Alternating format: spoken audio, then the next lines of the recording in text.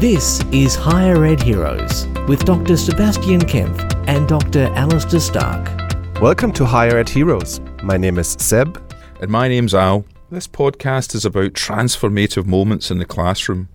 We believe that these moments, when we bring classrooms to life, can often be achieved by making small changes that are easy to adopt.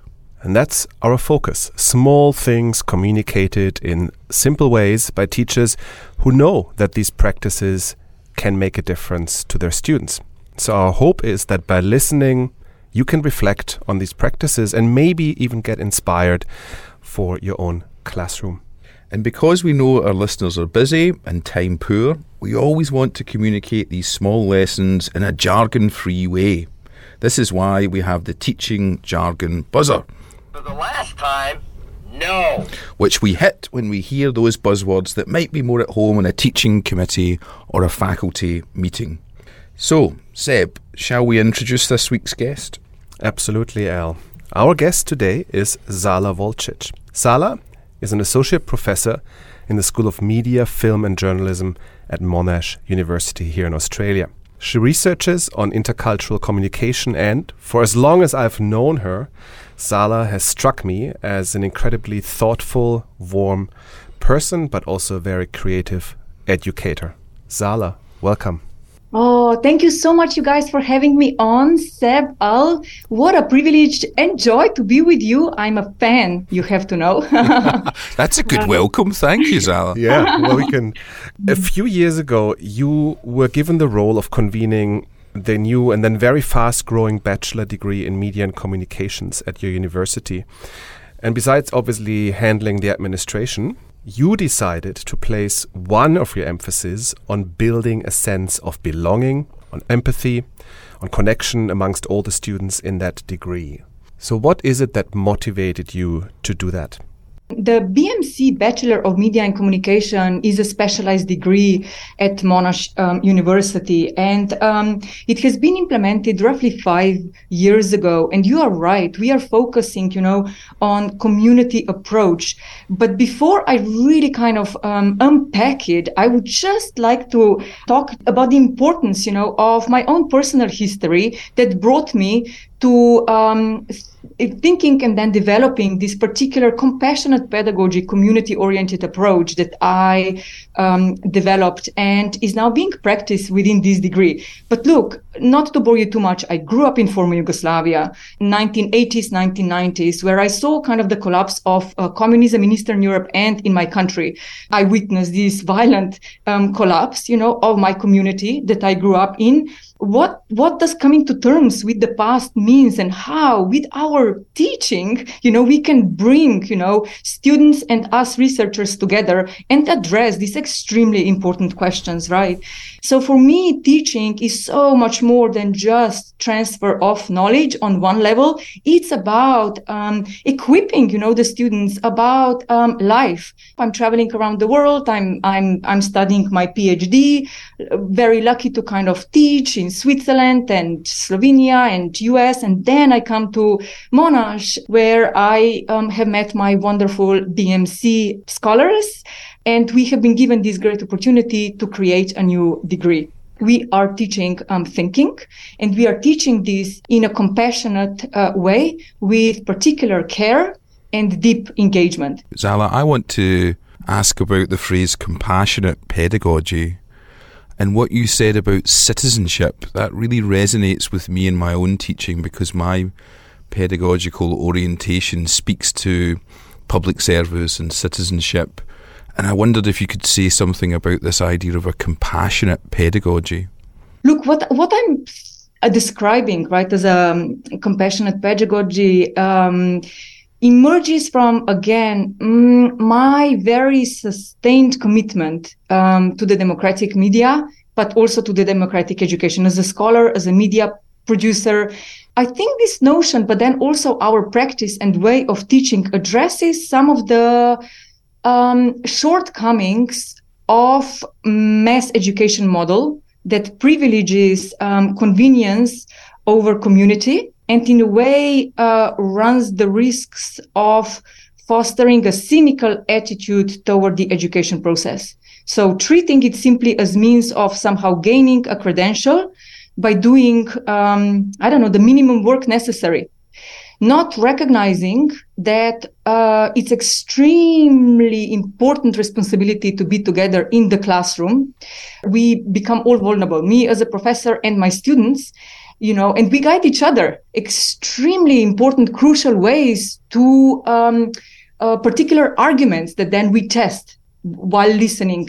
We do that, however, through really care, compassion, empathy, serious work, rigidness, and deep commitment to critical theory, politics, and history. Wonderful. I really like the authenticity and hearing about the history of your journey that brought you to that pedagogy. One of the things that we care about in this podcast is the articulation of small examples that our listeners can pick up and use. I'd like to hear about the Moodle site that you use and how you've used that to build a community, because that sounds like something that our listeners could pick up and use easily. Our degree now has over 950 students. Roughly 60% of our students are international. These are the students, especially during the pandemic, where we were not able to be together in the classroom.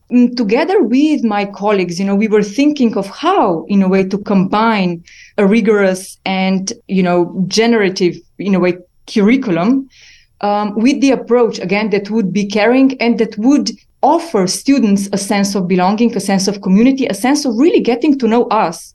What students want are us, educators, teachers in the classroom. They're hungry for communication, for, if you want, care, love, empathy, as much as they are for, of course, knowledge. What we wanted to do is build, specific strategies, right, to really acknowledge, but also to care for students' experiences, feelings, circumstances, right? With the help of our own students, created a BMC degree site. Now, this is so much more than just a website. This is really kind of a communal space for all of us, the community, the understanding that we need each other. We are together in this long process, of traveling and learning and growing up within a degree, BMC, right? That we don't feel detached or alienated. We should be really building particular spaces where we can come together and be together. This site, it really came from conversations that we had with students who were saying, look, we just feel lonely and we need more. And we feel completely fragmented and not able, to get to know each other and our own professors. It was really motivated by our deep commitment to understanding education, again, as a community-oriented endeavor, right? Our students spend 5 to 6 hours per week on it. It's showcasing their own work. It's introducing ourselves. It's offering specific events. We had cooking sessions. We were watching films that the students decided, to screen. So they are really kind of deep, political, sometimes quite radical. They don't shy away, these events and these workshops, this belonging in a way that we all have on the site. We are all invested and really committed to it, right? And it's alive, right? It's a very alive, intellectual, emotional, academic space for now roughly, 950 of us. You've got 950 students across a 3-year undergrad cohort. Yes. They have these different functionalities on that Moodle site. And that's a site you built together with students. So how important was the student input in doing this? And maybe give us a few more tasters of what is going on that site. What are the different things and who's driving them? One example, of the students that helped create this Moodle site, we actually wrote about these 3 undergraduate BMC students and myself.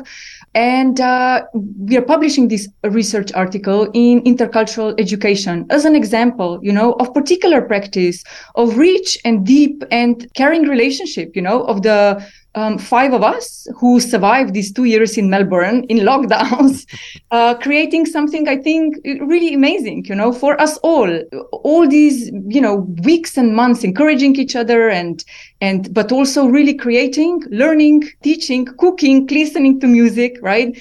And wrote about this and kind of are conceptualizing what this means, right? The community-led education where we all in so many ways profited from, right?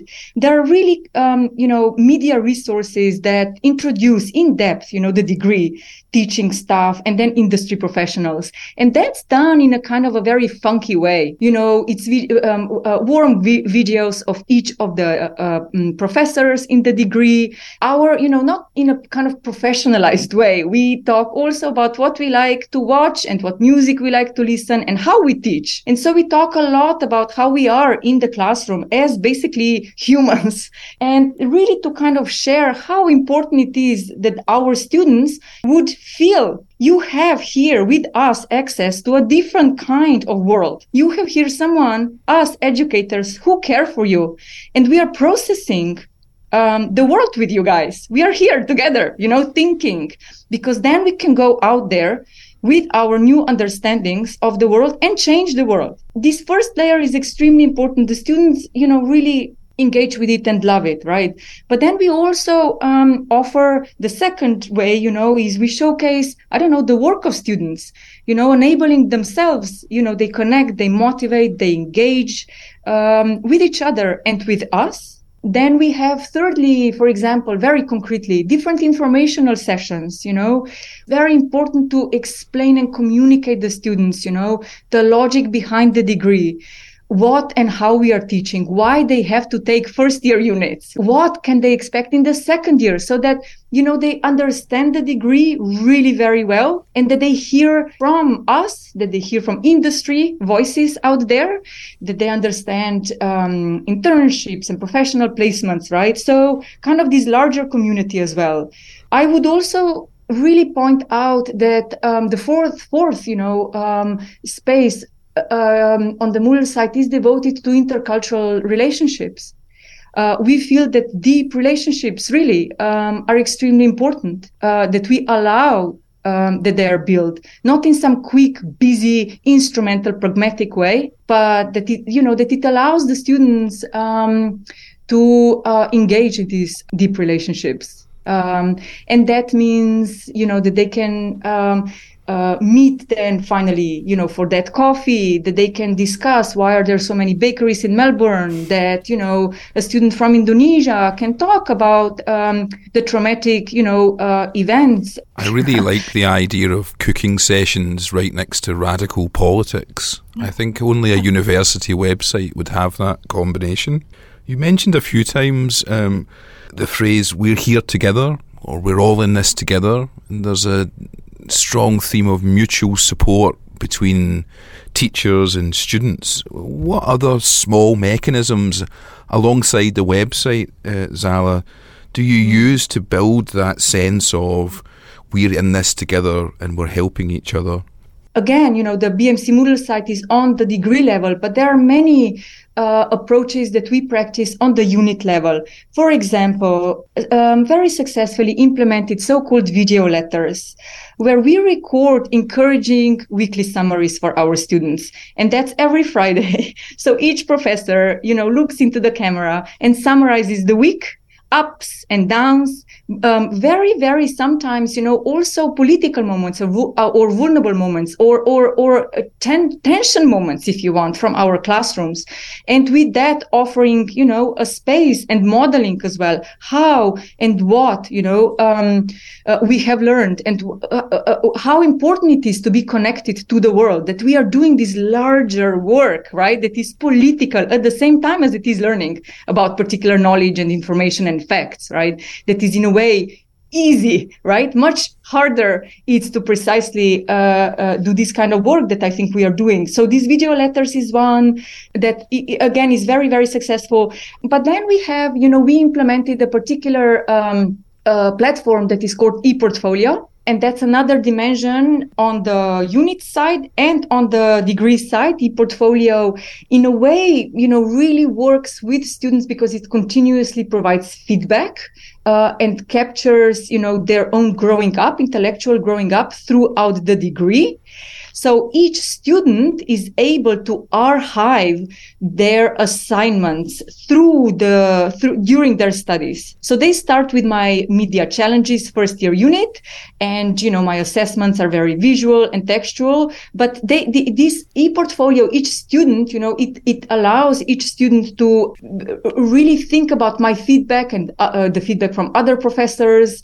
And then when they go out there and ask for internships and jobs, they take this ePortfolio with them, all the documentaries and podcasts and video essays and artworks and more, right? So this provides some kind of a intellectual stability, but also continuity. I'd like to know a little bit more about these video letters, Zala. These sound really exciting and something that listeners could pick up easily. So are lecturers in their individual courses providing a weekly video just on their thoughts and feelings about the course itself? Is that the kind of thing that's happening? And it's beautiful. We make ourselves vulnerable by talking about the ways in which we struggle as well with. And that allows us to bring our own research into the classroom, share it with our students. That brings into the conversation with the larger community our own, hopes and dreams and fears, if you want, where else, if not the classroom, that is extremely intense and political process. We really have a mantra, that we need to, there has to be magic in the classroom there, and it has to be intensity, right? Of course, amazing safety and respect. But also, this genuine, right, openness that we, hope to bring in the classroom. Yeah. Zala, it is really amazing if you think about doing so many things for your students, and not just in your course, but across the entire degree. For some of our listeners who might be tuning in and thinking, I would like to move in that direction, I would like to adapt some of the steps and ways in which you have been doing this for your cohort. How should they start? What would be a simple step or two that they could take? I think my luck was really to work with the colleagues that shared a particular pedagogical vision for the degree. So I think on some level is really this belief, that each of us can contribute to the creation of a particular kind of a community, teaching, community, whether that's on the level of unit, with our teaching assistants, whether that's on the level of a degree, right? So that we really continue to talk with each other and communicate, our educational philosophies, how we teach, how we want to teach, that we help each other, that we kind of build a particular kind of solidarity. And, then on the second level, we can go into the classroom and practice care and compassion with our students. But that on the first level, we start to and continue then to really trust each other as teachers, as educators, because the classroom remains the crucial space for the community at large. So if we continue to build with each other, I think that would be really the first step. And then, and then it happens, the magic. And we also all believe, that students are willing to do the hard work with us, but it's on us. We need to be exciting, and rigorous and really experts. So we need to get their respect. And you know what? Then we are together. Then it happens. I think that's a really crucial point. We have the specific tools here, Noodle websites, video letters, e-portfolios, but underpinning it, there's a real sense of authenticity. That authenticity comes alongside vulnerability, and that's brave. And this compassionate pedagogy that we began with really emerges through that and seems to underpin these specific tools. I think that's a really important message. They work if they have a deeper, I think, philosophical underpinning. Very rich, Zala. Thank you so much for sharing all these different and wonderful things with us. If you as a listener heard anything that you liked or you would like to engage further, you can of course get in touch with us or through our social media. Thanks for joining us in Higher Ed Heroes, and we look forward to your company again.